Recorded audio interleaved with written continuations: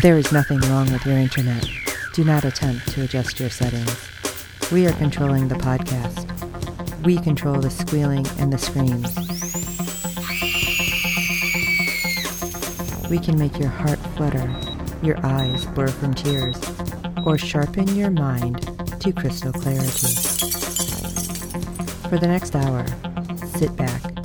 We are in control of what you hear. We repeat, there is nothing wrong with your settings. You are about to experience the awe and mystery known as the female mind. You are now entering the Fangirl Zone. Welcome to Sci-Fi Talk on the Fangirl Zone, a podcast where we discuss shows on the Sci-Fi Channel. I'm Steve. And I'm Shawn Fangirl S, and today we'll be discussing episode 6 of season 1 of The Ark. Ooh. Okay, this is weird because we had a little bit of a time jump. Yeah, we did.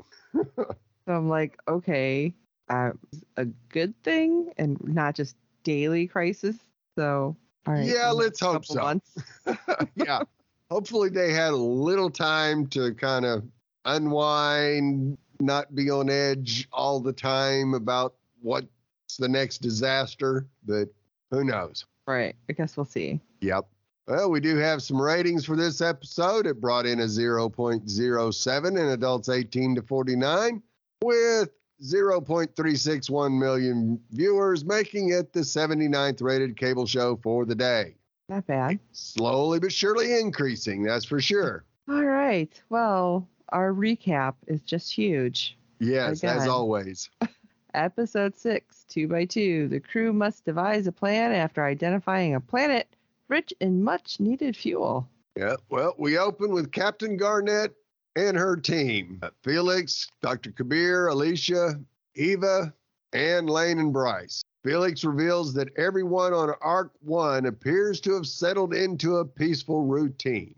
About time. Garnett asks Kabir if Medbay has seen a similar calm.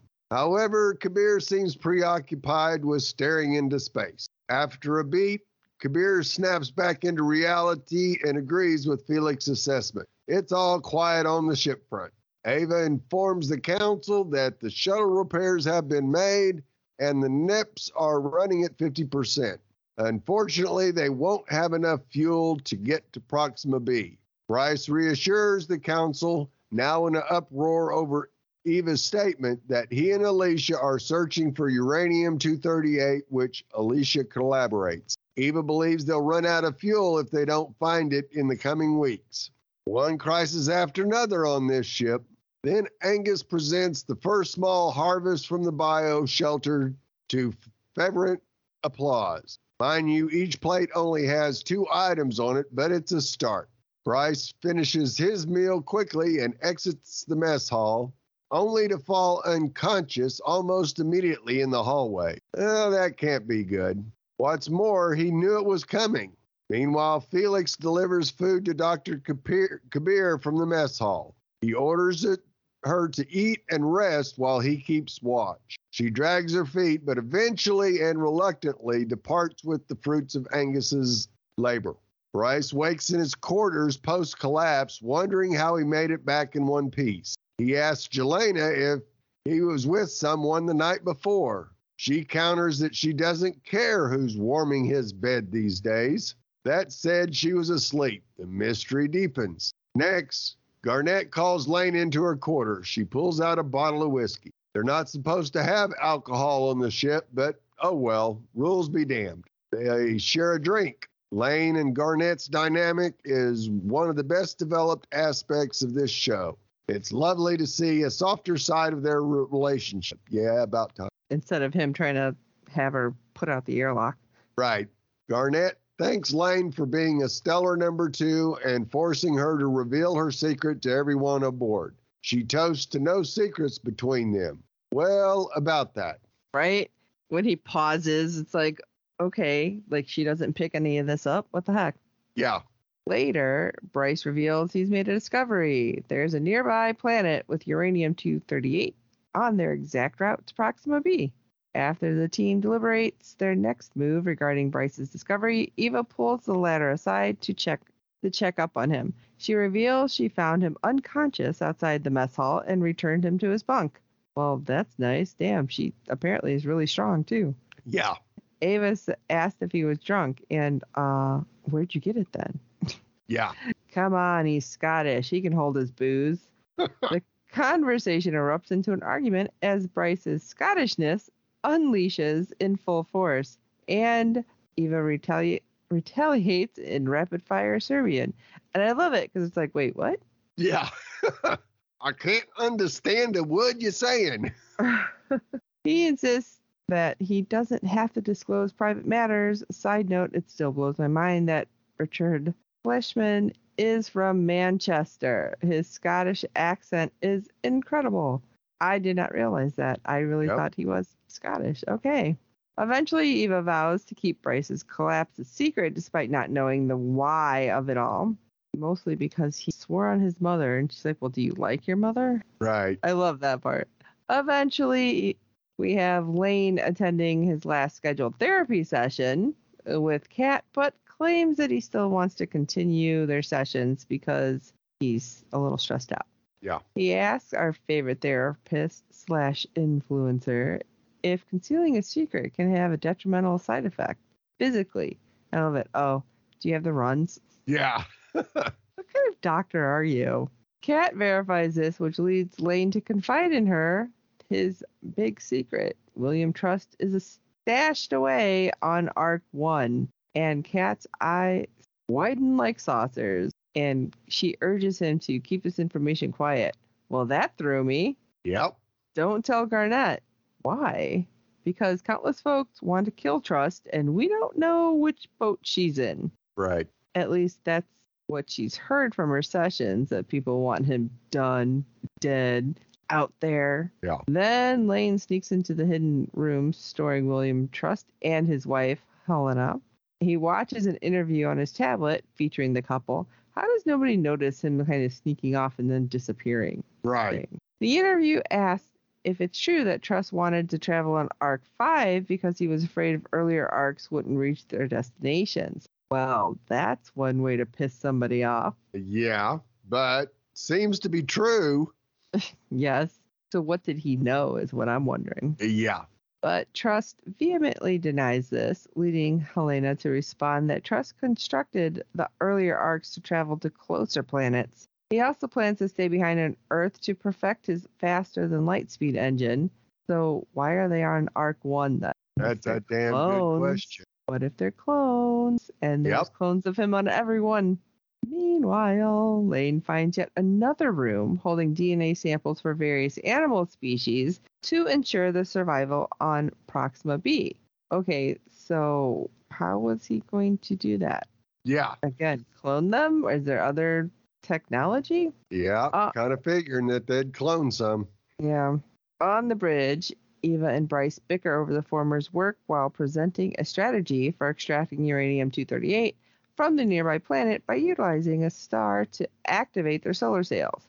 Garnett and Lane give the go-ahead to implement said strategy. Next, Felix finds Kabir in a state while she searches feverishly for her pills. Oh yeah, she was losing her shit. Yes, she was. Felix reveals that he hid them from her because he recognizes the signs of substance addiction. And I love it. She's like, I'm not addicted to substances. Those are just... Okay, that's a thing right there. Yes. You're explaining it away. Of course, Kabir claims she can handle it. She knows what amphetamines do to a person. I don't think I've ever seen that, but I guess it depends on how much she's taking. Right. Felix encourages her to acknowledge her dependency and face it. And he vows to help watch the medbay so she can work through any withdrawal symptoms. And then he'll keep it a secret, too. Yeah. Kabir collapses in tears while Felix is confronting her, which that was a little sad, but you know what? Maybe she's not so far gone. Yeah. That she can deal with this. Yep. Later, Garnett and the crew prepare to embark on their mission. After initializing sun protection, they brace for acceleration while whipping around the star. The team opens the ship's solar sails. Suddenly, the star throws off a massive solar flare, tearing one of the sails. If they don't pull out of the star's gravity without the sails, they'll be shot back into it. Garnett volunteers to travel outside to repair the cell manually. As a clone, she can withstand the most solar radiation. Well, probably. She dons a suit. Yeah, hopefully. She dons a suit and ventures out to space, much to her crew's dismay. Even Lane's not happy about it. After all, Dr. Hall never tested Garnett in that regard. Garnett successfully fixes the solar sail. However, she loses consciousness once the team brings her back inside. Welt's little radioactive kisses cover her face. Lane and Jelena take her to the med bay. Yep. Thankfully, they have enough power with the solar sails to make it to the planet. Unfortunately, this planet is chock full of the substance that impacted the ship, as is evidenced by the tracker Angus and Alicia Crafton. Lane leaves Garnett in Felix's care in the med bay and assumes duty as acting captain. Bryce believes they should change course, but Eva counters that they'll need the uranium. Otherwise, they're dead in space. Lane struggles to make a decision. Oh, so you really wanted to be boss, but you can't make a decision. Oh my gosh, his attitude there, he's like, crap, this is hard. Yeah. However, he eventually allows Bryce to venture ahead on the shuttle to survey the planet and determine whether it's safe to approach. Lane reluctantly lets Eva accompany Bryce on the shuttle after she claims there are still repairs to be made.